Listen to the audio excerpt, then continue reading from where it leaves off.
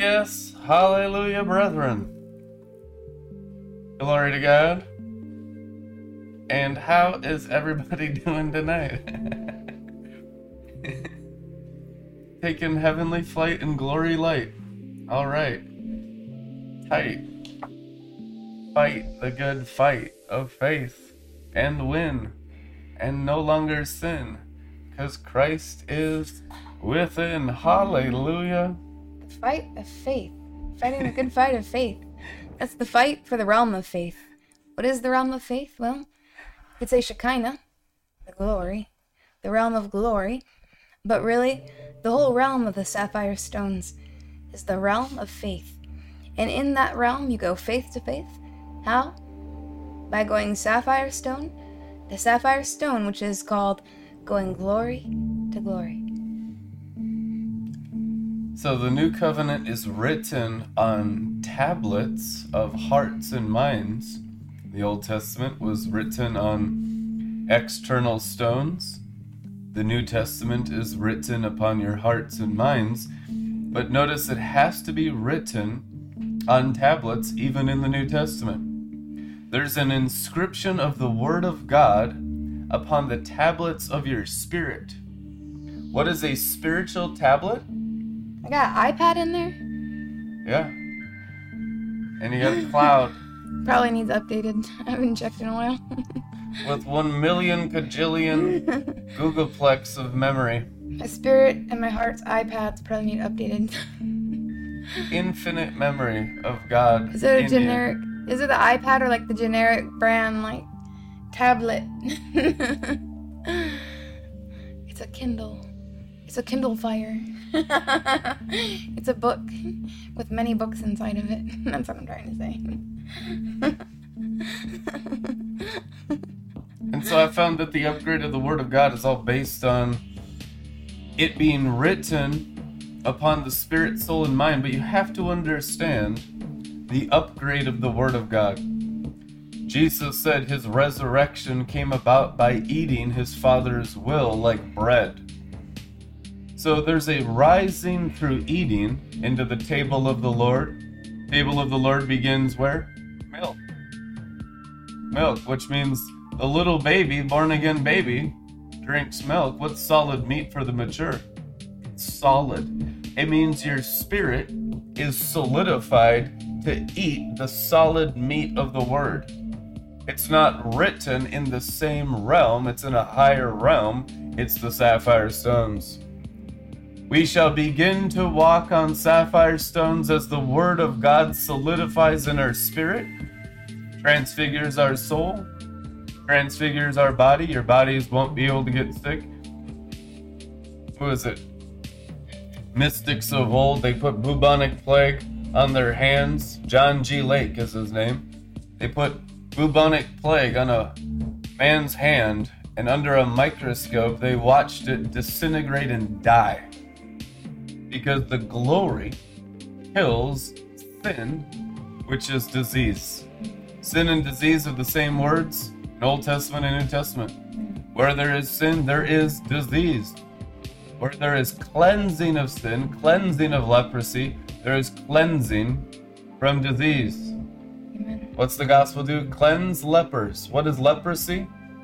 We don't have much leprosy in America, We got COVID. but we actually do. Leprosy is the sin of the mouth. So if you sin with your mouth, you put yourself at strife with God. You know, the Bible says that anyone whose words are not in agreement with the Holy Spirit is warring against God, Romans 8. Most people who are filled with lies war against God their entire life. Mm-hmm. The way of the transgressor is not easy, it is written. But my yoke is easy, my burden is light, it is written. What is that? Agreeing with the word as the angels write it upon your heart. So, the Bible says that the law was given through angels. Acts 7, it is written. Do you know that the new covenant law, the law of liberty in Christ Jesus, is also administered by angels? The Messiah said, at the end of the age, the workers, which are scribes, that will write the word upon your hearts and minds, will be angels. So there's no growing without heaven and its workers imparting into you the exact same system of words that are written in God's heart and God's mind. Amen. We want you to be healthy and be in good health and prosper, even as your soul is in good health and prospers. How? By sanctification. On sapphire stones. It's obedient to the sapphire stones. The word that comes down from above, which is, first of all, pure. Pure against what? Against usually false love. False Christian love. Lust disguised as something else. Lust disguised as purity, usually. But, you don't have to just look up, go back in a time machine to watch things go down with the bubonic plague and John G. Lake. It's good to do your homework and check your history. But let's take a look in modern times. Sapphire stones and the COVID-19 virus. Really interesting testimony from walking on sapphire stones from the height of the sun, or you could say Tiferet, of the tree of Asaya. When I was standing on that rung in that sapphire stone, I had an opportunity to be around a lot of people that had COVID. And so I was around people that had COVID. And it couldn't touch me. It couldn't touch me from there. When you overcome false love, that's one of the keys to overcoming and cursing that virus off the face of the earth. First out of the face of this earthen vessel. And I knew this would work. I told someone else who was going to be exposed to COVID to listen carefully to everything I told them and believe exactly what I said. And it wasn't going to touch them. And it worked. So what did I want to do? I wanted to prove. I took a drinking glass of someone with COVID-19 and I drank it from their glass right in front of them. Why? To prove that on the sapphire stones, that was not going to touch or harm the vessel. Why? Because it's the truth against false love. The false love is the plague. It's the disease. COVID is just one of the many faces, one of the many wicked devices of Satan in this world to attack, to steal, to kill, and destroy humans, but most especially believers. So how do you arm yourself? I know those things are coming to a close, but they come in waves of attacks. What is your best defense against? Sickness, disease, demonically inspired, man-made viruses? Walk on sapphire stones. Get into the sun of righteousness. It's not because we do one thing or another thing. By grace that causes you to rise into the sapphire stones, into the sun. That's your protection. And as long as you stay in that narrow path, and you'll learn as you go up, the temptations to get you to go side, the left or the right, you quickly learn through experience that it's obedience to the will of God and purity of the path of righteousness and holiness. They're the shield. Holiness for an invincible shield. So you hold tight to it and never let go.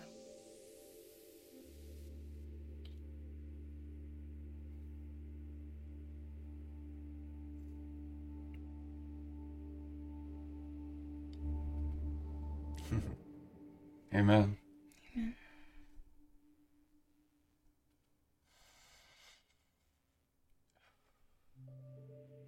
Some nice rarefied air today, huh? It's a sweet glory tonight, yeah. You feel that fire burning. Taste and see that the Lord is good.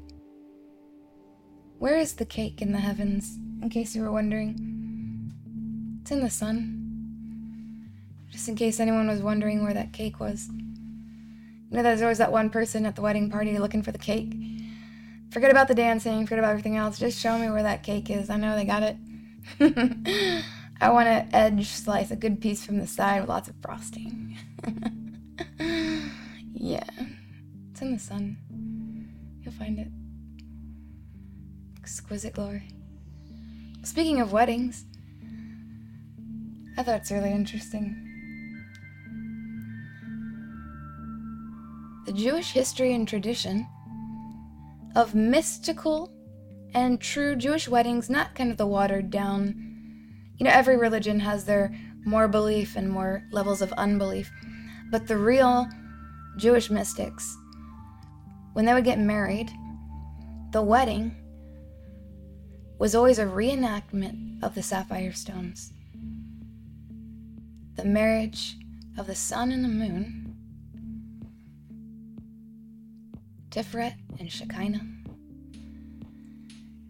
And the bridegroom, the man in the wedding getting married, actually represented Metatron. And the wife represented this garment of glory. A garment of glory. That Shekinah, bright glory, fully purified, fully filled with pure light. Totally cleansed. That union of that glory that transformed Enoch, a man, into a head over angel armies. From lower than angels to over the angels. From a simple man into a terrifying being of light that could make even angels tremble. I think it's a pretty cool wedding theme, don't you? What kind of wedding theme? What colors are you going with? Well, we were going with the Enoch transfiguration into Metatron Shekinah blazing glory theme this year for the... What napkin colors?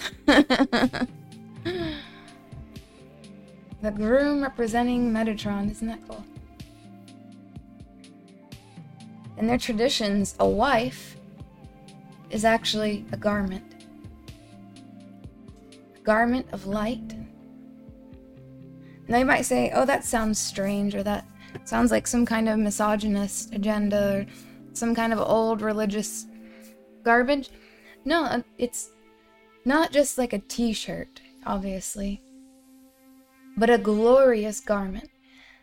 The intention of taking that woman from man and presenting her to him beautifully. It's not good that man be alone, he said. But traditionally, she represented a garment. A bright glory garment. To adorn the man, to bless the man. And even instinctually in our fallen cultures, you can see remnants of that. How? Take a look. In any country, especially the first world countries, whenever you see a president, there's always the importance of the selection of the first lady, who their wife is going to be, who's going to be beside them. Why is there so much importance placed on what type of woman is beside a man given power? Every society, every community instinctively understands this. Here's another manifestation. Male to male pride and jealousy. You see that all over the place.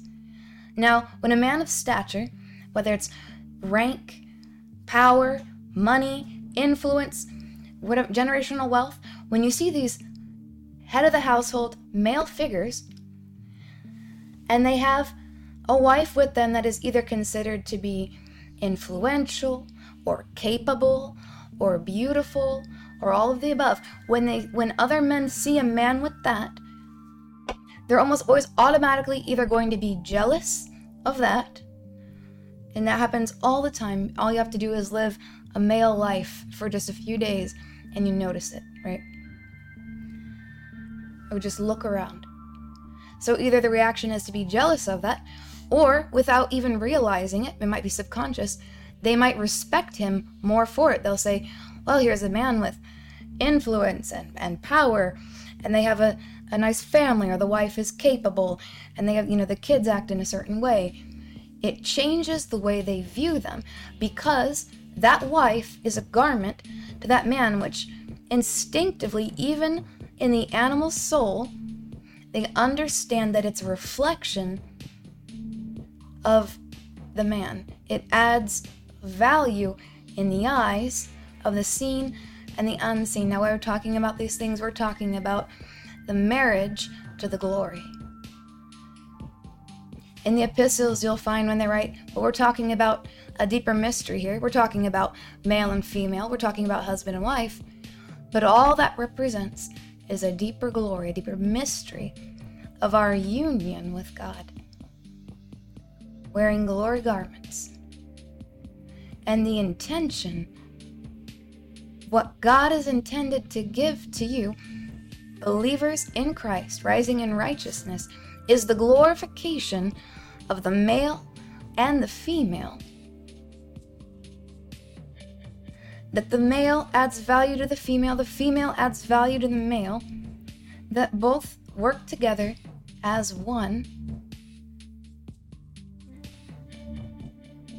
There's a restoration of original design that annihilates the jealousy, the envying, and the strife. And you see, when you walk in righteousness, when you begin to rise up into holiness, even within the marriage, you see the ceasing or the end of strife in the marriage. You start to see, instead of wife jealous of husband or husband jealous of wife, whenever there's increase, there's the two are one. However radiant his garment becomes, it makes him shine all the more. However strong and radiant he becomes, it makes her shine all the more. And so it's this upward spiral path of revelation light that you start to work together like two eagles ascending. Now, what about, you're like, oh, what if I don't have a spouse and that's not me? Or you do this with, you know God, you know Christ as your husband, or the Holy Spirit as your wife, and you start to practice that. And you start to walk in righteousness and holiness. He prepares you for that person that he desires to put into your life. And if you've started, the two of you, maybe you started and neither of you was walking in righteousness, you must be extremely open in communication and willing to let go of who you thought that each other was from the previous years. Even if you've been married for 50 years, even if you've been married for 20 years, 5 years, 1 year, whatever. Who you were yesterday and in days and years past, that person is no longer going to exist. So you walk into that relationship understanding that who you are married to is going to be a different person the next day. The next day after that, the amount of time that we're making up right now is about 5 years progress in 1 month. We have a confirmation that's about 5 years progress in 1 month. So instead of, oh, I'm a different person than I was 5 years ago, it's going to be that much different depending on how fast we're going up within the shorter time frame. So what that is you help each other break boxes so that the new person, the new creature, is allowed to come up and shine through both people without it being attacked, without it being, well, I just thought this is who they were. You stay open and you learn to shine and make each other shine. And what that does is it opens up the heavens in your personal lives to bless your finances, to bless your relationship, to bless your family, and to bless everyone in your sphere of influence, and the whole mountain of God, the whole body of believers. Every one of your breakthroughs adds to that updraft or that fire, that wind, or that fire that breaks through. It adds that updraft. Think about like a hot air balloon going up, up, more flame, more fire on the altar. I feel a fire coming out of my head as we're talking about it. To rise, and you all rise together. And so we're talking about drastic changes sometimes in short periods of time. So you must give each other, your friends, your spouse, your community, grace, because you understand these are going to be very different people, even in the coming days and the coming weeks and the coming months, than you've ever known them to be. And it's the formation of the personality of Christ. It's multifaceted, multidimensional, and that person is going to have their own unique set of those qualities of Christ formed in them. So it'll be a unique personality. It'll be their own thumbprint, but it will all be a partaker. They'll be a partaker of the divine nature. And so you have to let go of old wineskins. If that wineskin's half coming off of your spouse or your kids or your friends, especially your friends in the glory, if that old one is coming half off of them, don't try to help them patch it back on. Like, what are you doing? Who are you? Let it go. Let it go off of yourself and let it go off of others. You're smashing, dashing to pieces those old boxes like pottery. The old you will not exist anymore. So we will walk with him in white. What is white? It is light.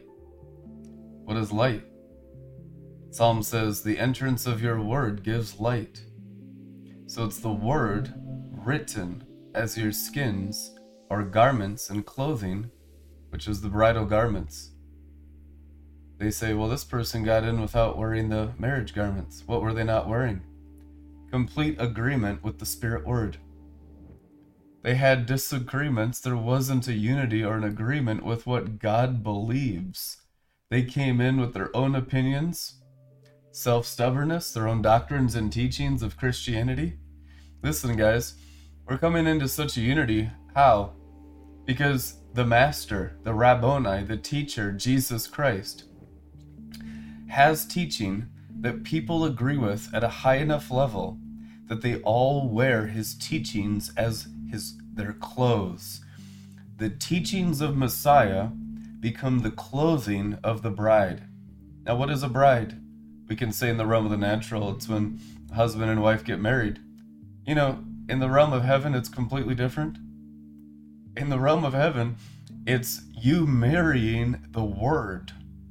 It is angelic versus animal. And the difference is so contrary, it's only likened to symbolism at best. Because what you're changing into is the full exact likeness of the divine out of something that is completely fallen. As you were speaking, I heard the Spirit say, make room for divinity in your relationships. If 5 years will accelerate in 1 month for those going from glory to glory, you have to make room for divinity. The truth is, most of you have never known even your spouses in light. You've known them in gray matter. What's gray matter? Religious mixture. You're born again, but your mind's not renewed to the full light of God the Father in heaven. What's not a brilliance of a brightness through your brain, like a bright morning star, or the rainbow round about his head in Revelation, which is the mind of Christ. It's actually extraordinary to find anyone that's even going after the mind of Christ at a biblical level. We have a doctrine understanding of it. We know it's the truth. We read it in a book. But going after it requires ascension into a type of being that's no longer human. Notice it's called the mind of Christ, and Christ is God, maker of heaven and earth. He's the creator of all angels. He's the commander of archangels. Who has that mind? Who has God's thoughts as the very crown of their brain all the time? And they never lie, and they only speak the truth of the Father, and everything they speak is created out of their very mouth as a temple of the Holy Spirit. So, everything will change rapidly as the people ascend into the glory garments, in agreement with the Word, speaking a vocabulary that is far higher than anything they've spoken before. Transformation always requires a different communication. The heavens pour forth speech. When you are Christians in the earth, you are teknon, infants in Christ. As you rise from the dead, you become huios, mature ones, and the heavens will pour forth speech from you in a new elevation. That's what transfigures you. Each degree of glory is a different vocabulary. In the lower realms, everyone's leprous. You're born with the curse of the fall. You're born leprous. You have to learn how to talk. No one is born in the realm of the natural learning how to talk. You notice that? You'd be 6 months old, 8 months old, it's still goo goo gaga. What's his first word gonna be? Well, when you're born again, you don't know how to talk at all either. It's a bunch of gibberish. Nothing you say is even true, usually for years, until the heavens pour forth speech. Because man and woman, or born again child, has not yet learned wisdom, which is killing beasts, mixing wine, preparing feasts, which is a new presentation out of a different realm where God dwells. So when you begin to ascend to God through the Word of God, wearing the garments of God, which is the light within the Word, everything about you changes. Now, you can always tell a person transfiguring if you listen to them. There's a different speech. There's a faith behind the words. It's not just jibber jabber like the pagans. What did Jesus Christ say to the pagans? They just babble on. Babble on. All they do is talk, but there's no actual faith behind their words, which is creative power. They just open their mouths and puke every time they speak, and that's exactly what it is. A dog returning to their vomit is someone speaking faithless words. Because it's what is vomit? Something that pours forth from the mouth if the mouth is not connected to the head. Okay, out of your heart your mouth speaks. Well, is your heart circumcised, attached to the head of the body that's Jesus Christ? Or is it just dog vomit down here on the earth and everyone eating dog vomit? You go around, a Christian who's not circumcised of heart is just releasing vomit. Christians have a diet of vomit. As you read in the Final Quest, they thought the urine and the feces of the demons was the anointing of the Holy Spirit. You want to know how bad the standard in the charismatic church is? It's that. It's eating vomit. When you ascend into higher realms, you have to learn how to eat a higher angelic word. This standard does not exist in the world. People will eat literally anything out there that they think sound doctrine. The masses in Christianity eat terrible food. I don't care how charismatic you think it is. We need to learn how to feast on the inside, Christ in you. Eat his flesh, drink my blood, and let it change your speech. So when you speak, it's creative. When you speak, there's a sword that goes forth from your mouth towards your children, and you don't even have to raise your voice because it comes from the throne of God in you. A people intimate with Jesus, did you know me? That's the only question he asked on Judgment Day, if you read the Bible. Only one question. Did you know me? The word know there means intimately on the inside of your spirit. Did you ever awaken to the throne of the Lamb and the throne of the Father in your own spirit? Or was it always outside your soul, something you could do in your own human nature? He will say, depart from me, I don't know you. We want you to know him. Return to your first love, it is written. What does that mean? Return to the place where he planted the first seed of faith when you were born again. And begin to garden your heart. Begin to till the soil. Begin to make room for divinity. Begin to change into garments of glory and light, and begin to speak a different word. So a sower sows seed. What does that mean? Every time you open your mouth, it is for garden works. What is the evidence of the resurrection of Jesus Christ in the Bible? Gardener, which means he was pouring forth a different speech. When he walked with his disciples along the way and their hearts burned within them, what was he doing? Illuminating the scriptures inside their spirit. Did our hearts not burn? He was illuminating his word inside their spirit. What does that mean? He was changing his disciples' clothes. You were wearing the clothes of the Old Testament, the Old Covenant. Now you're going to wear the clothing of the New Covenant. What is it? The Word of God. It's the Word, the Torah, the teaching of Jesus Christ that fulfills Moses. And I tell you the truth, we've had forerunners demonstrate a little bit of what those garments look like. but truly maturity and the manifest sons of God that destroy all the works of the devil and the curse of the fall and consume death as the last curse to be swallowed up in victory have not yet appeared. They shall appear in a twinkling of an eye, which means a renewing of the mind with a different light spectrum twinkling through their very skulls, their eyes, their renewed mind. Heaven will pour forth through your brains. Isn't that what the hope of transfiguration is? That's what the Bible says. Romans 12:2, be constantly transfigured in the renewing of your brain. Until what? Until we see the light of the teachings of Messiah illuminating your face. An illuminated face, a person that is shining forth in the Shekinah of the throne of God through all the heavens and their earthen vessel, is someone that has a complete mind that fully believes and walks in what Jesus Christ said. We often say it is written, but is it walked in? That is what's happening. You're learning to walk in what is written. Christ's walk is perfection, and you have a down payment of the abilities of that walk inside every word from Scripture.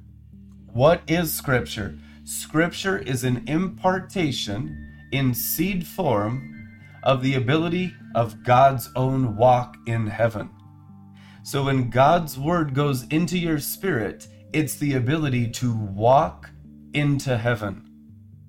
And so the word illumines the path. The Bible says that your light is a light unto my path. Your word is a lamp unto my feet.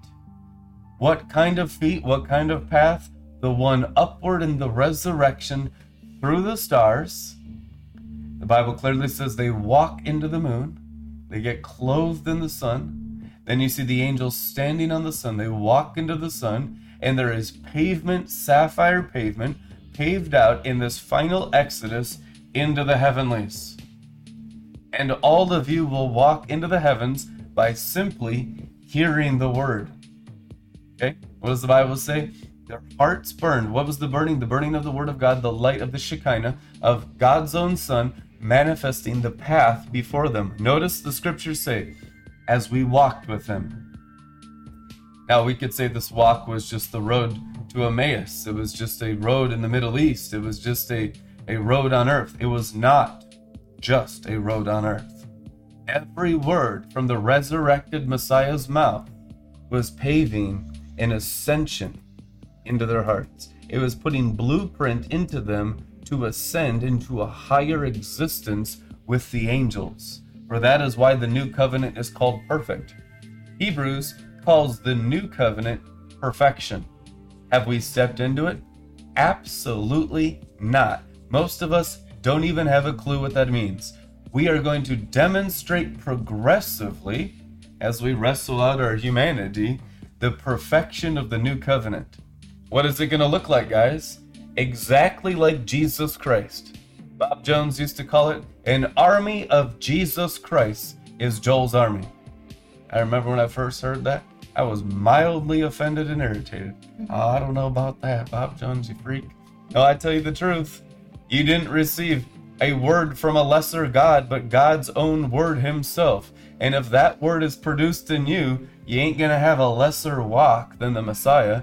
Isn't it written that he might have many brothers and sisters that he's not ashamed of? And he is not the only one raised from the dead, but the firstborn amongst many. Many like him.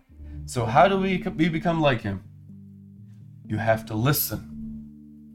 Listening is the key. Is it written? Hear what the Spirit says. If you can't hear, there's no possibility of walking with him. Those whose ears are shut and are listening to a different voice always betray him. What is betrayal? Not listening. Not listening, no longer paying attention, no longer caring the content of his word. I've heard this teacher before. Listen, man, there's a preciousness, there's a tenderness in hearing the word, not hardening your heart. The scriptures remain the same forever. Heaven and earth pass away, but your word never changes, which means there needs to be a tender-heartedness to listening fresh and anew the word of God. Amen. And that will make you sensitive to grow Notice, if someone sows seed in a field, they say, oh, well, I've already had that kind of seed for tomatoes and for strawberries and for corn. We want some other different kind of seed. Notice that the seed remains the same for the type of fruit. For how long? Forever. If you wanted corn 2,000 years ago, you got to plant corn seed. No one's saying, well, we're done with corn today. No more corn seed. It's like with the Word of God. It's like with Genesis. We're done with Genesis. No more Genesis. We've had corn for hundreds of years. We're doing something else now. And you have to have that mentality. And so wisdom is a tender-heartedness towards the same seed, knowing that its fruit will be more divinity, same God. If you get sick of the seed, it just means you no longer want that God. You go off into some other God, which is always a demon spirit. Let's be real. You could never have enough strawberries. There could never be enough strawberries in the garden. I mean, strawberries on strawberries. The different kind of strawberries, the ones that grow from those little bush hanging things. You know when they have the real popular reels with the bunnies eating them? You know what I'm talking about. And then the short little strawberry plants, the traditional ones with the straw around them. Giant strawberries, man. Huge strawberries, the size of your body. So.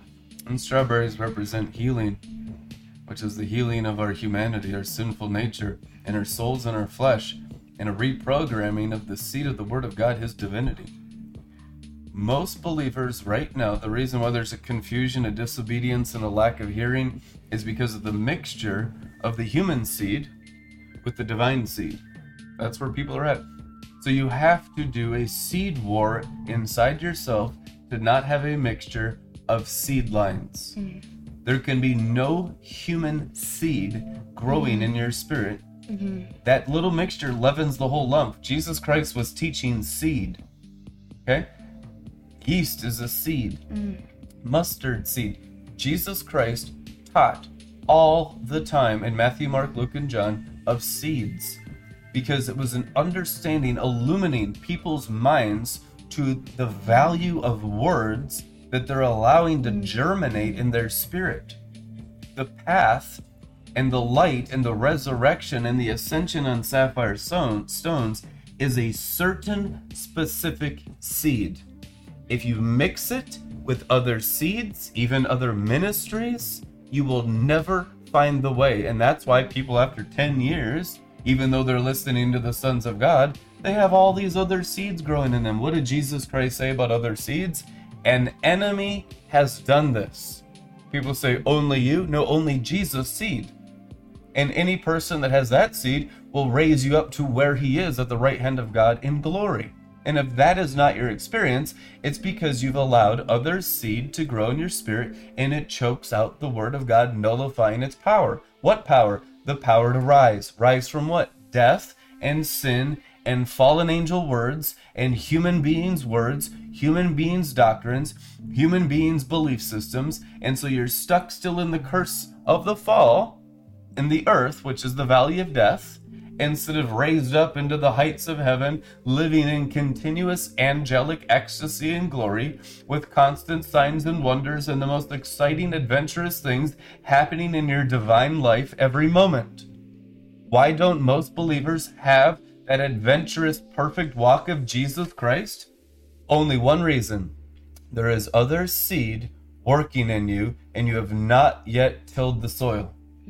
I have a special impartation here for you. I've actually seen and experienced a fire that burns out the bad seed, because the good seed is fireproof. When it comes to the holy fire of God, the baptism of fire, I've seen these seeds inside myself where there were two kinds of seeds.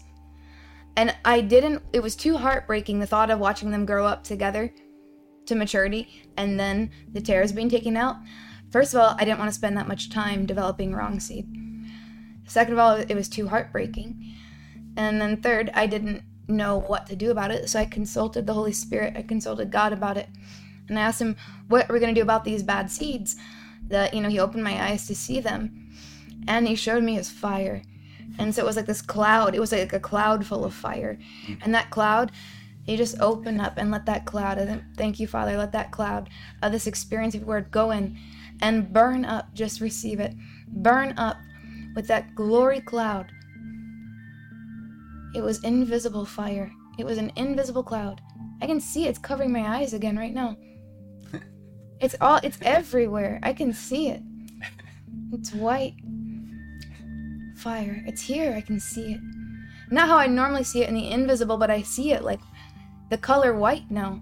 So it's starting to come out more in physical vision. So we're in that cloud right now. I can see it. Let it be released to you at home too. Just open up your arms like this. Open your hands and just say, I receive it. I receive it.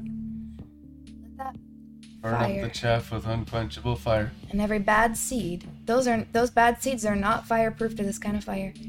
Let it go through all the soil and burn out all those seeds, whether they're in seed form or germinating, or if they're already growing as tares, let them be burnt out, and let the wheat and the good seed not be harmed and not be touched. These are kingdom works. You will no longer have to wait for it to grow both side by side in maturity.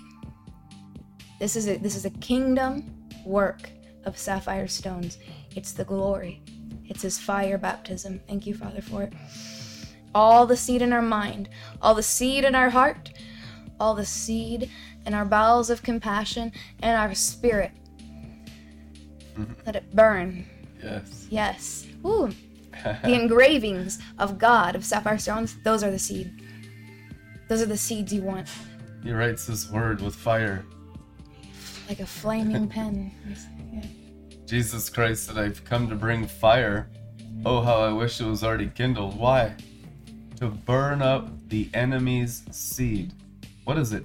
All the lies that bring the delusion upon the mind. You know, lies are magic spells. You know that? Lie is a magic art. It's a seed. It's the ability to create darkness. So a human being creates their own darkness through lying. What is lying? Witchcraft. Isn't that truly the root of witchcraft is simply lies? Father of lies, father of magic arts, father of sorcery. That's all the enemy does. That's why there's confusion. And so Jesus's heart in the Bible was to burn up the ability of lies. The Spirit of truth will be a raging fire in these days, and it's going to torture and torment those who love the lie. Revelation says outside the city gates are those who love the lie. Do not harm the trees until they are sealed in their forehead. What's being sealed? Genesis 1:11. So glad you asked. So God said, let the earth sprout tender vegetation, plants yielding seed and fruit trees, bearing fruit according to limitude consistent with their kind, whose seed is in them upon the earth. And it was so, which is God's creation. Now, if God created all men as trees, what kind of fruit does he expect? Good fruit. Bob Jones was astonished when he saw that the only thing man could bring God was his fruit from what? Trees. So, wisdom is known by her children. What is children? Fruit. Which means that what kind of fruit comes from your ministry? Is it something God can eat? Yeah. Is it something God can drink and delight in and rejoice in? Is it after his original design of his fruit-bearing trees of Genesis 1:11, or is it some constructed thing in your own vain imagination? I mean, is it really God? That's why Scripture says, test everything in fire. What are you testing? You're testing the seed. So the angels already have the commandment to seal the forehead of anything that's of the seed-bearing tree of righteousness in the Garden of Eden. That's safe and secure. Why? Because the angels obey his word, it is written. What's not safe? Wood, hay, stubble. Notice it says wood in Scripture. And the believer's rewards will come forth through fire, silver, gold, and gemstone at the burning of wood, hay, and stubble. Wood is of a tree and of a fruit kind. As you learn how to perfectly bring forth God's fruit, and you bring it before him, like Cain and Abel, and you will have all kinds of stuff and junk in your life rejected, and you don't get offended with all the pride of Cain and go the way of the devil. You just be like, I need to learn a sacrifice that God receives. That's how you become a better priest. If a person can't handle rejection, they'll never even be a level 1 priest, let alone Jesus Christ, a high priest, because all kinds of stuff, in fact, the entire human being and its ability and its teachings is rejected. It is not accepted, it's rejected. The altar is for all the human being and its trees and its seed and its kind and its fruitfulness, Galatians 5, all flesh, which is sorcery, witchcraft, drunkenness, debauchery, the magic arts, everything that defiles and is unclean. God's prepared an altar for what? To burn it, incinerate. Oh, I have brought fire to burn all those trees, burning the groves of Samael and Lilith and all their offspring in the universe, in Jesus' name, so that you have this whole world as a tree of life. Now, the new covenant is an impartation, for the tree of life was on both sides of the river, which means you have the ability to bring forth the Garden of Eden through your invisible spirit now, through faith. That's how you're saved. What is salvation? Hearing a seed and letting it bear forth the fruit of light inside your spirit. So it saves your spirit. If you were to die today, you know you fly away to be with God in heaven. The angels are waiting. Now, how about we learn to fly today and bring heaven to earth to fulfill Matthew 6? We do that through fruit-bearing trees. How high do these trees go of God's own seed line? Let's just say they consume the second heavens. Or the leaves of the tree that consumes the second heavens, the Bible says, is the healing of all nations, which is the Greek word DNA, or genetics, races, nations, which means there won't be any corruption in nations. You won't have that prone tendency towards sin and weakness. How many of y'all know the impulses of the flesh and the mortification and the deadening of the flesh will be automatic because it doesn't exist even at a seed level? The Bible says the future does not have sin in it. Mm-hmm. Why? Because a person learns how to be a priest, burns every other seed, and bears forth God's original fruit from Genesis 1:11. In Jesus' name, garden works. Yeah. The grace of going higher is you feel it less and less. The higher you go, it's instead of like when you're down on the earth in the sand, it's like the overwhelming impulse. It's just like it's already consumed your senses, and it feels like a fight. To resist, you have to be willing to fight in those early days, and as you confront things, you have to be willing to fight. You have to be willing to be uncomfortable. You have to be willing to be disciplined and to discipline yourself. And but as you go higher, the grace of that rising, it starts to feel like more like a far off, kind of a distant, like it just seems like so more far below.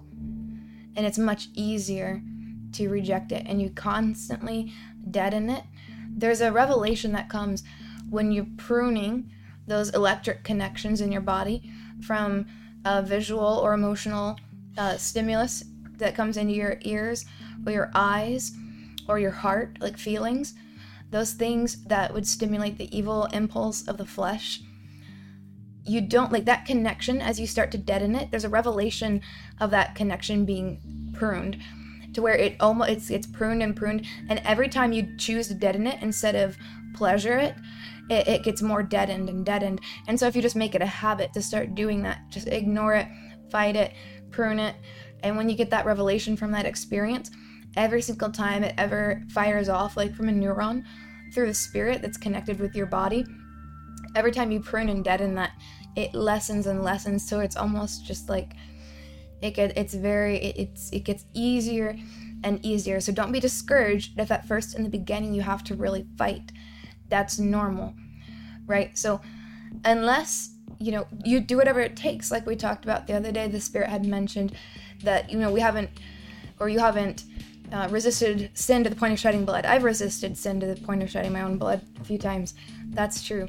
So I can say that. It wasn't a ton of blood. Sometimes it was quite a bit of blood, but there's a couple times there's a lot of blood.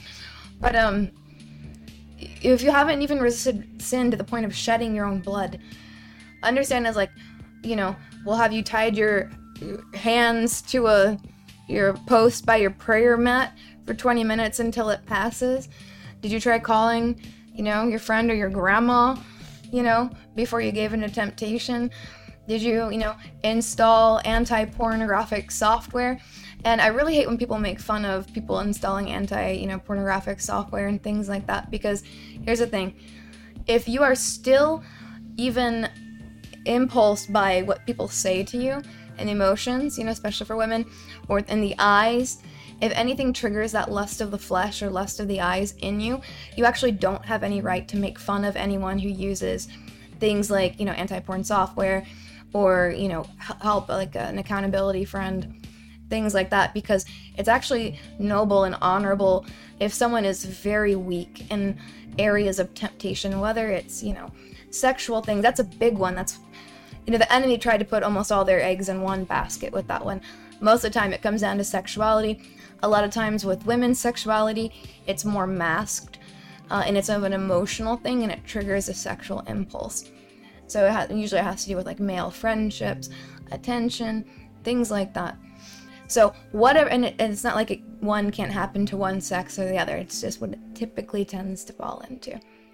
So unless you're completely immune already from that, it's just, have compassion wherever you're at on your sanctification journey, whatever it takes for you to be pure, even if it's a drastic fight, even if you have to put layers of protection around you. It's actually much more beneficial, and you'll rise faster just by simple, I feel fire all over my body right now, by simple external discipline, even that people in the outer courts use. Even when you're God inside minded and you're getting ready to go up on sapphire stones, it is more noble and honorable to place all those external disciplines to protect you around you, because you're just not getting, shitted on by demons constantly. And it helps if you're not constantly covered in feces and urine from the sexual stimulation. And, there's worse things than that from the demons that I don't even want to mention right now. It's much better that you don't even touch it and avoid the temptation and pray, lead me not into temptation, than for you to get slimed by that and lose progress or delay time. Because every time, the Lord showed me this, every time you give into a sexual temptation, they have rights to steal finances. They delay your time. They can ruin your relationships. They cause separation. So it's so important, and then you can recover from those. But the point of having external discipline, or you've just made up your mind that sinning in this way and sinning in that way is just not an option for me anymore. It's just not an option. Whatever I have to do, I've got a friend I can call. I'm going to shut my computer down. I'm going to get in the Bible and burn it into my eyeballs. Whatever it takes. If you just make up your mind, that's not an option for me anymore. You can do that, and you can partner with the Holy Spirit. You can partner with God, because God wants to bring forth the pure bride. That power is going to come forth in purity, and we've already had a small taste. By grace, we've had a small taste of some of the things to come. A small taste of things to come. There's a couple of times where, for Brandon and I individually, even though miles apart, on different days, we looked outside our windows in the middle of the night, and it looked as bright as the midday. We've seen a physical portal open up to heaven, and then we've seen a physical portal manifesting with that blue and that purple swirling. Just in the morning, just there, just as clear as I can see any one of you in this place. We've seen weather control by the spoken word many, many times. Hurricanes canceled. Rain stopped. Sun caused to shine. And temperatures drastically increased. Now, it hasn't been consistent, but one of the things the Lord is saying is that as we walk on sapphire stones and we rise in purity, we rise in power, in grace, in love, in humility, and faith, hope, and love going up. Those things are going to start to increase. I had a lunch one time with two friends, and I had my sunglasses on. But from behind my sunglasses, my friend, she started almost screaming, just yelling, "Your face is glowing! Your face is glowing!" It freaked me out so bad. I was terrified.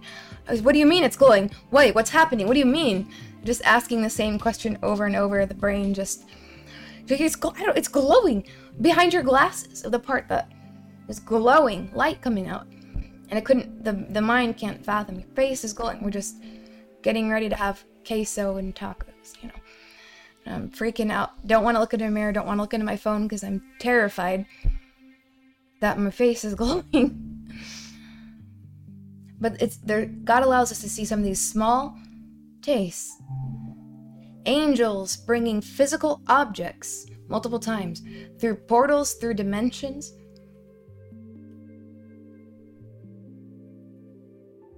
There's a lot more coming. How is it going to come about? Not by chasing after another fad. Not by chasing after some revival in the sand somewhere. Not by maybe if I just trust the black sun. Maybe it will if I just fast for 14 days. If I just do this, or if I just do some kind of lazy thing. And that's not to say fasting is lazy, but that's the language of the black sun. Well, maybe I'll just do this. I'll just do a huge burst of a lot of Bible or fast, and then I'll be good. Then I won't have to live the daily disciplined life that God's asking me to live. This is about a long-term lifestyle change to where you become consistent daily. And then, of course, you'll have your times of fasting. You'll have your times where you have multiple hours to press in to something, what God's given you to do. But it's not just a quick fix, microwave, easy, does it all, I can just slack off most of the time and just do a big thing. God's looking for consistency in our hearts, in our minds, consistent purity, consistent righteousness. You can look that up. Look at that up in the book of Enoch. The consistently righteous. Look it up in the Word of God. Righteousness, the righteous. Consistency. You are much better off daily living crucified with Christ and maintaining, hold tight to what you already have. I'm not to go chasing. Some of the worst days I've ever had in Sapphire Stones was when I couldn't resist the temptation, or I refused. It's not that I couldn't, because I could. I didn't choose to refuse the knowledge that was higher than what I could handle. Oh, it looked good. Oh, I'm talking mysteries, things that I wouldn't even dare talk about on this show yet, that I wouldn't dare post about online. The things that I long to look into, you know? And then, bam, there it is. Oh, I wanted to know. The brain, I want to know. What is the mystery? And that faint whisper was almost inaudible to me. I almost couldn't even hear the voice of God because it was drowned out by my desire for that thing that was too high for me. It was so far beyond where I was, where I am. It wasn't time for me to look at that yet, because what happens? If you look too far ahead of you in these realms, it will drive you crazy. And it just opened up. Oh, it's terrible. Those few times I've had days like that have been just the worst days on Sapphire Stones. It doesn't have to be like that. And I looked at the Lord like, why is this happening? And he looked at me, you know why. Oh, but I wanted to know. It was so interesting. It was so fascinating. It's so mystical and wonderful. Yes, that's true. But I wasn't ready for that, because your mind and spirit and your soul change as you go up and you get a new soul in the heights. And it takes a different kind of mind, a different kind of soul, a different kind of regeneration in your spirit to be able to have the capacity for that thought without you going into the sin. That's what happened with Adam and Eve. Why is it that tree caused them to sin and the whole fall of man? Yet in the book of Enoch, and 1 Enoch, when he says that tree of great wisdom, we're talking the archangel speaking to Enoch, that this is the tree of great wisdom, which Adam and Eve, your father, ate from, and were kicked out of the garden. But he says it's reserved for the holy ones. The holy ones in the future will eat from it. So why is the dissonance? This is what the Lord showed me. When they were young saplings in the garden, that would kill them. There is information and knowledge and mysteries that could kill you if you tried to eat. So I am like, let us be like King David. I don't consider those things that are too high for me right now. I rest in the living God. I'm like a content child in its mother's bosom. I'm at rest. And so the daily word that God has for you, the daily word that God has for me, you resist the brain wanting to go after the knowledge and the information. Maybe if I just have that higher knowledge, then I'll have it. No. It's actually very common in the Jewish tradition of the wise men and the sages, the scribes, for many, many years, that when you start to study these realms, and you start to study Torah in a mystical way, they always give the example of the three men going into this arena, and there are the three different outcomes that tend to happen when people go into this. And this is common knowledge among Jewish sages and wise men. One of them, the first one, went in, he tried to go in and learn, and he died.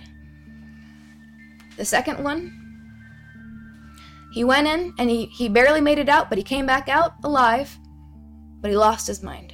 Went crazy.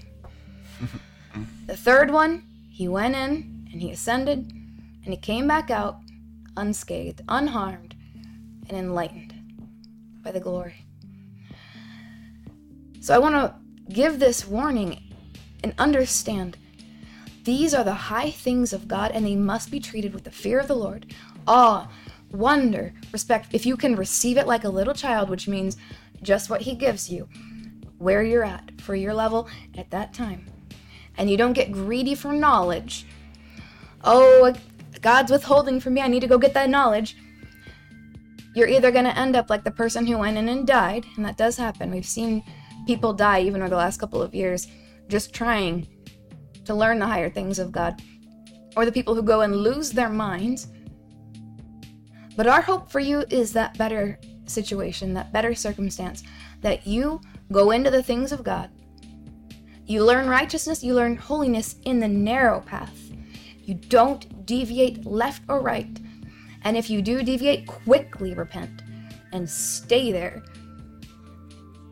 And refuse to abandon the apostleship of the red letter ministry of Jesus Christ.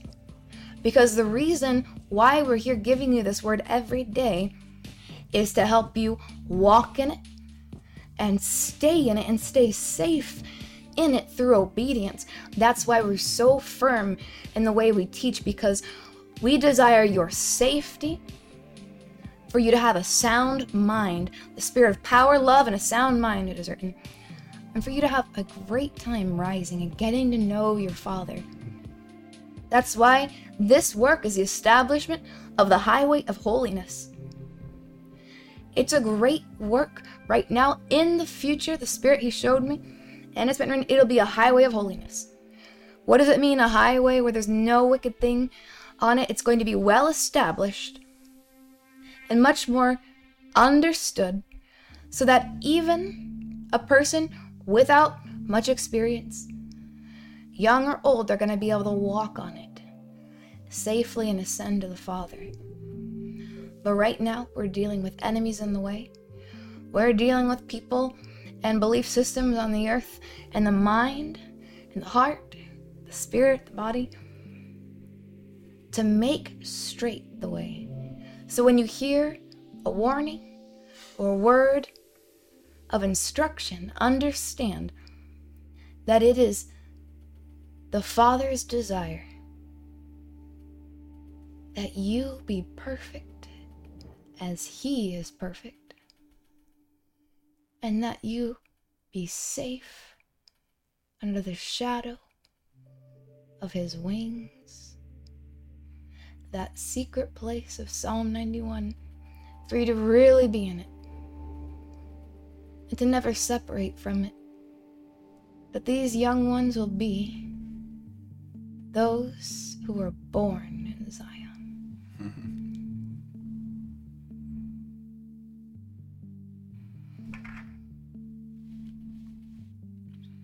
Amen.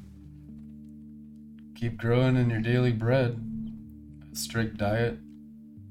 If you want to get your certain goals, you have to have a certain diet. We learn that in the natural, amongst gym rats, and in the spiritual, amongst ascending sons of God. So the ascend offering was very specific. Moses introduced the ascension offering in the Exodus. Okay, there was a prescription in offerings. Before that, everyone just had their individual relationship with God, and they brought any kind of offering they wanted. Moses, what he did was brought order to sacrifice. And so the mantling on my life is to bring order to the new covenant sacrifice. The new covenant sacrificial system will be brought into an order just like Moses did. We're going to do that in the years ahead, and it'll be understood as from God. It'll be very, very, very, very plain, very awesome. But the ascension sacrifice and the ascension offering was so large and so specific that it didn't even fit on God's prescribed altar. It was too big for the altar. It was too much. Which means there will be an overwhelming of the understanding of ascension when it comes in its true form in the new covenant. That symbolism represents that the ascension offering through Christ is too much for you. It's too big for you. It will have to overwhelm you, just like it did the disciples. They said, who can hear this teaching? It's overwhelming. It's impossible. That's a step in learning. That the teaching, the ascension, what God requires of you needs to overwhelm you. It needs to be too big for you. It has to be more than you can handle so that you can learn to put it into God's hands, so that you understand this is God's ability working in you, salvation. Each elevation should be bigger than you. If it's not, then you're not going to grow. If it's just within the constraints of the control of the human being, you will never grow as a Christian your entire life. You will be born again, then get quickly bewitched and die a human being, having never accomplished God's purposes for your life. We don't wish that for anyone. We want to make the gospel bigger than you, overwhelming you, to consume you, so you yield to it and allow it to raise you up. The Bible says the gospel has its own power. It's an ascension offering. Jesus Christ is our ascension offering. He's our sin offering. If you study the Bible, he fulfills every type of altar and sacrifice of Moses. But what that looks like is very different, and honestly, you haven't seen it before. The fulfillment of the altar system of Moses is in spiritual realities, mostly on sapphire stones. Mostly in the celestial realm. And you basically don't have any of it right now in Christianity. In the future, that will be the standard. The standard will be the fulfillment of the sacrificial system of Moses, not just with your doctrine in your brain. Jesus did it all, so we don't kill animals anymore. You'll be raised from the dead with an understanding of how the fulfillment of that sacrifice happens through energy, power, light, garments, angels, dimensions, and the creative power of God pouring forth through you like a new heavens. Now, the new heavens is not just a space where you just live in a fluffy cloud. The new heavens is an ability. New heavens is pouring forth new speech. A lot of times we think new heavens, we just go into a place we're wrapped in a fluffy cloud, although you will. I was like, well, that was my plans. Don't tell me that. It's just not true. It's delusional. New heavens is new abilities. New heavens is new speech. As it's written, the heavens pour forth speech. Once, no, the Bible says continually.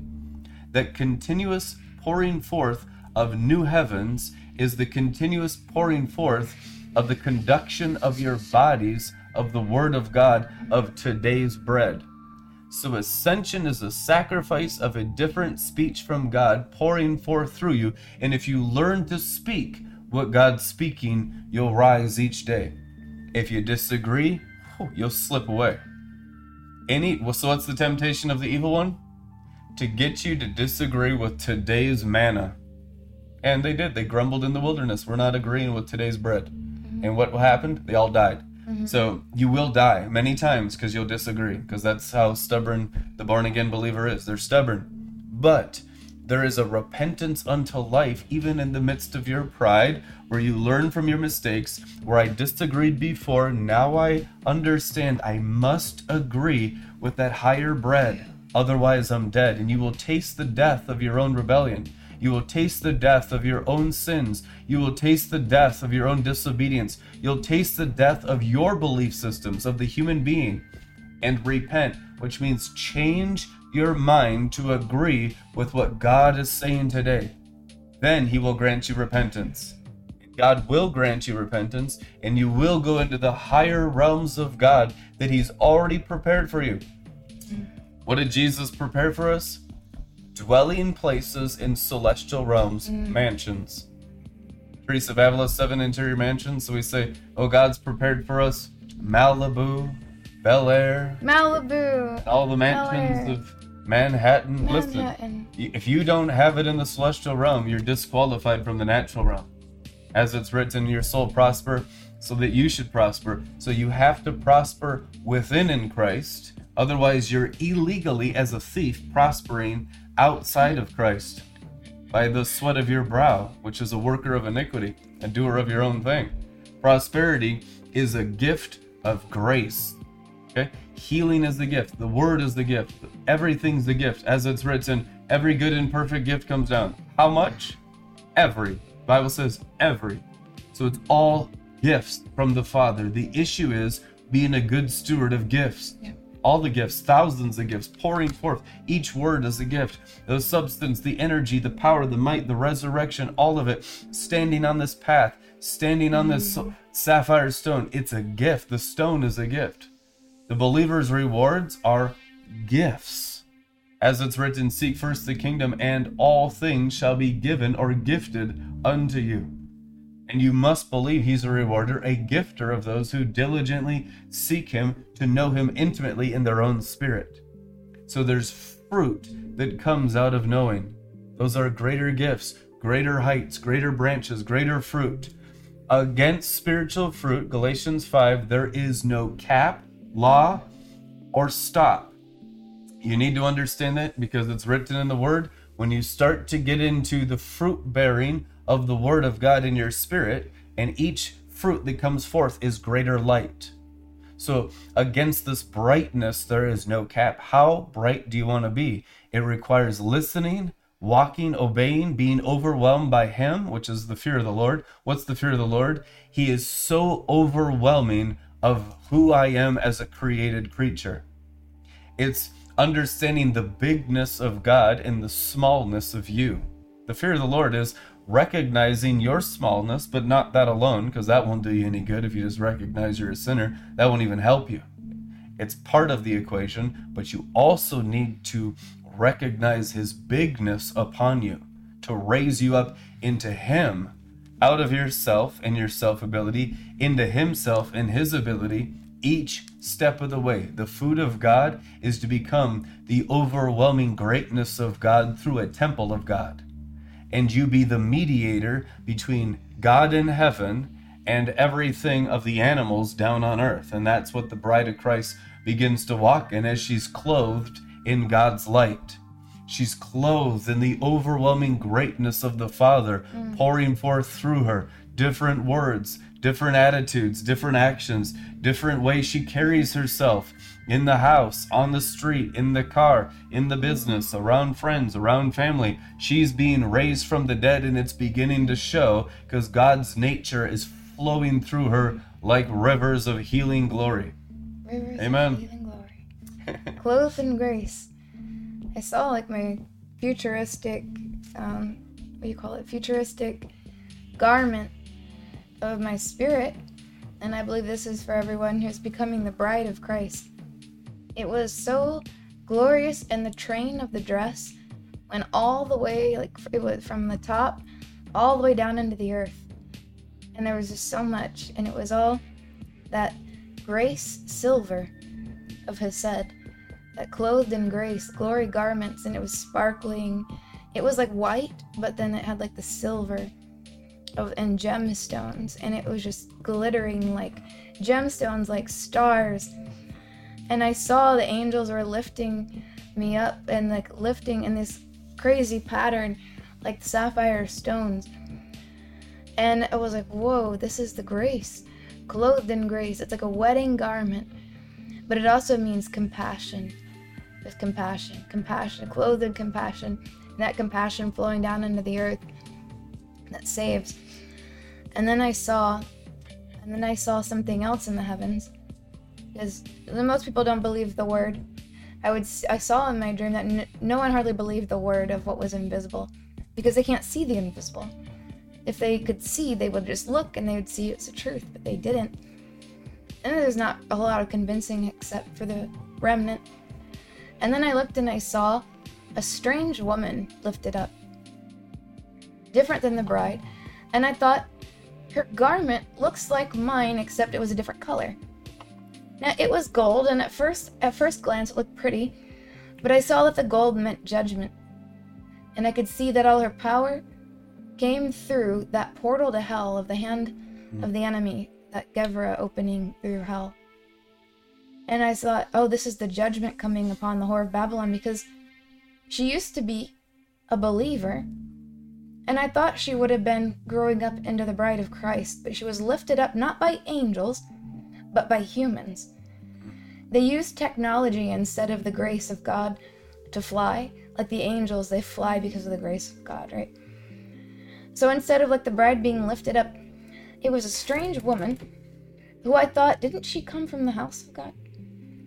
When I saw her, she must not be like her sister and her mother anymore. But she was lifted up, and her face turned haughty and evil and just wicked.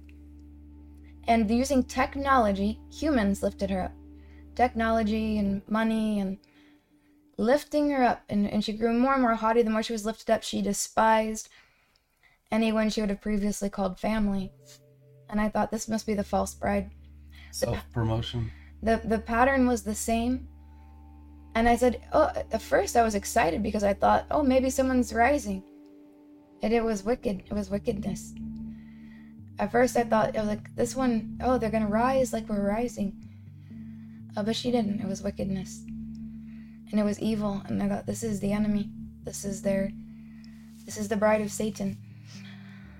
And after seeing that, she became greedy, and she banished the young girl, which I knew the young girl would grow up to be the true bride of Christ. And so I followed her and her mother to see where they would go, and they stayed. Come out of her. Yeah. Come out of her. Yep. So they left her house, which it was nice, they had nice houses and things. And they were banished from there, but they didn't mind because they saw she'd changed and they didn't want to be a part of her anymore. The true bride comes out of the false. The divine comes out of the human. So I decided to follow them and protect them just in case anything would come out of that portal of hell to attack them. So I followed them to make sure they would have a safe dwelling. It was their grandmother. They went to their grandmother's house, and it was all that wood, like the cross. And they found a nice little apartment. It was very small.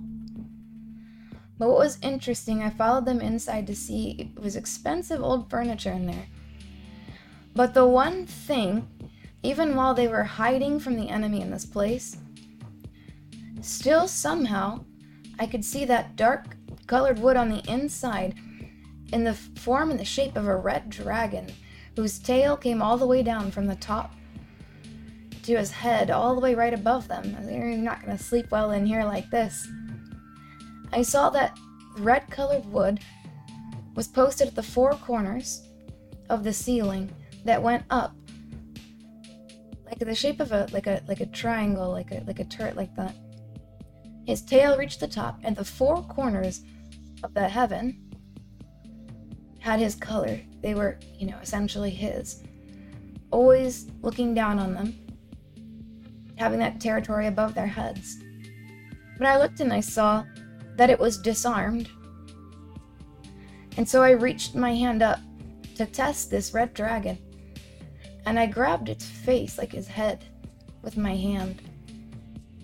And as soon as I touched it, his tail broke away from the ceiling.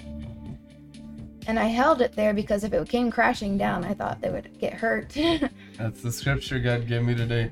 Leviticus 1:16, cut off the tail. And I thought, really? That was it? It was just this?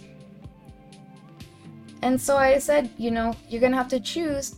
I detached this. You'll have to choose now what you want to do with it. Do you want to keep it? Or do you want me to throw it away?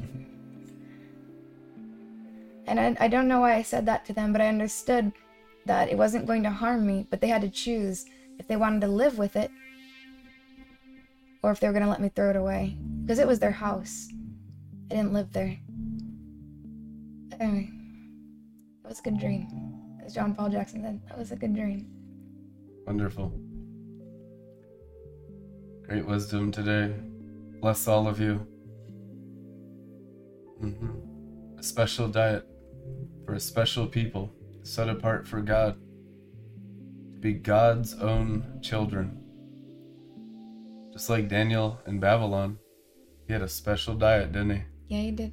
It had never been done before. No one had ever seen it. You'd never heard of a Daniel fast. He invented it out of his relationship with God. So this is a special diet you're on. The sons of God have a special food.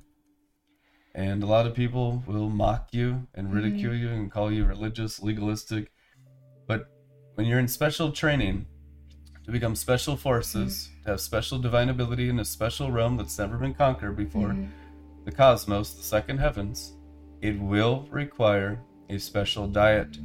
Our job, Rebecca and I, is to produce a table of that food for you. And so we spend all day studying, all day learning with the angels and in heaven and in different experiences to prepare a table for you so you guys can feast on a special diet and come into the realms that God has prepared for you to dwell in forever, in your divine ability, in your divine nature, and removing all the lower nature off of your spirit man and maturing your spirit man into the heavenly places to be the heavenly Israel, the celestial Israel, the 12 tribes of the book of Revelation. Then we'll have the government of God ruling over the earth in power, dominion, authority, might, honor, riches, and glory, which will be the bride of Christ. Bride of Christ is what? The true queen of heaven. Whore of Babylon right now that hasn't been completely obliterated is false bride of heaven. False bride. And it'll be a great revealing, a great pruning. It'll be a good thing. It's wonderful. Judgment is always more of God and less of Satan. Always. From Genesis to Revelation, every time God brought judgment, it was cleansing, clearing, clarity, greater glory, greater light, greater knowledge, wisdom. God revealing himself and all the counterfeits getting burnt up. So it's going to be wonderful. A time of shaking where everything can be shaken, so what cannot be shaken, the Word of God, to be fully formed in us, through us, and all around us as God's own people. In Jesus' name, amen. And remember, you're not a gym rat, you're a gym butterfly. Amen. If you'd like to bring a sacrificial offering, as it is written in Exodus, let no one stand before me empty-handed. You have something to give today. We've given you everything from heaven. Is it anything to reap from you material benefits? It is written in Scripture. The Apostle Paul says, we have done priceless ministry in your midst of eternal things. Is it anything that we reap from you material benefits to buy these microphones, these audio interfaces, all of the things that we do to expand this apostolic ministry? Support your priests. Bring the tithe and the offering into the priesthood temple, that my storehouses be overflowing for what? the works that God wants to do through his sent chosen apostles. In Jesus' name, you can click the links in the description. Bless you guys as you give. Give unto the Lord and not to man, and God will bless you out of his increase in heaven, abundantly more than anything you could expect, imagine, or pray for, by your cheerful giving. In Jesus' name, amen. Amen.